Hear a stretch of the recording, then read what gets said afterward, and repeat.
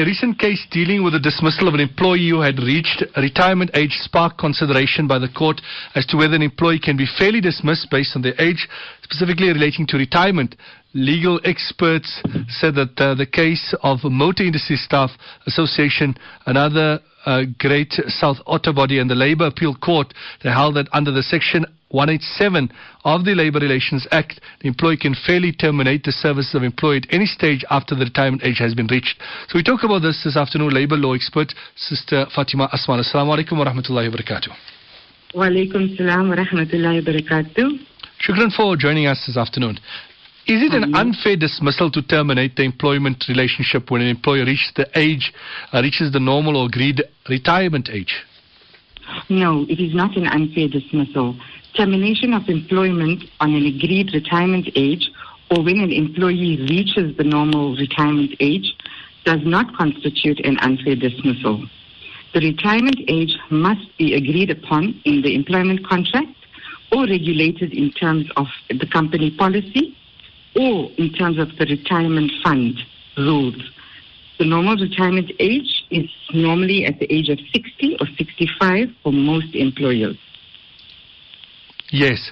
So that is an important basis to keep in mind. Just talking about the retirement age, what does the law say about that? You've indicated it's 60 or 65. So is there any further detail to that?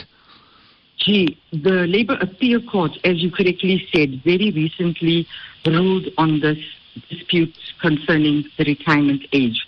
So in that case of Motor Industry Staff Association versus the Great South Otter body, the court held that under Section 187(2)(b) of the Labour Relations Act, an employer can fairly terminate the services of an employee at any stage when the retirement age has been reached or after the retirement age has been reached.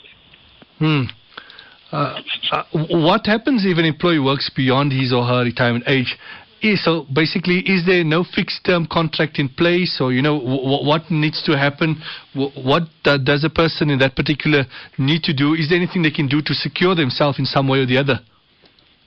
The employee can be required to retire at any time if there's no fixed term contract in place. So on reasonable notice. On reasonable notice can be anything between 1 month or 2 months or 3 months.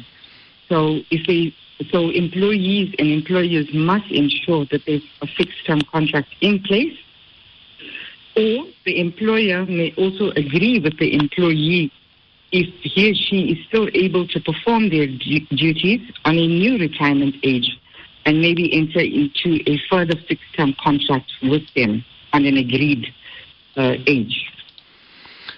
So the most important thing is then to have that fixed term contract. Absolutely. Furthermore, if there's any sort of a dispute regarding this, what can employers or employees do to avoid a dispute relating to retirement age?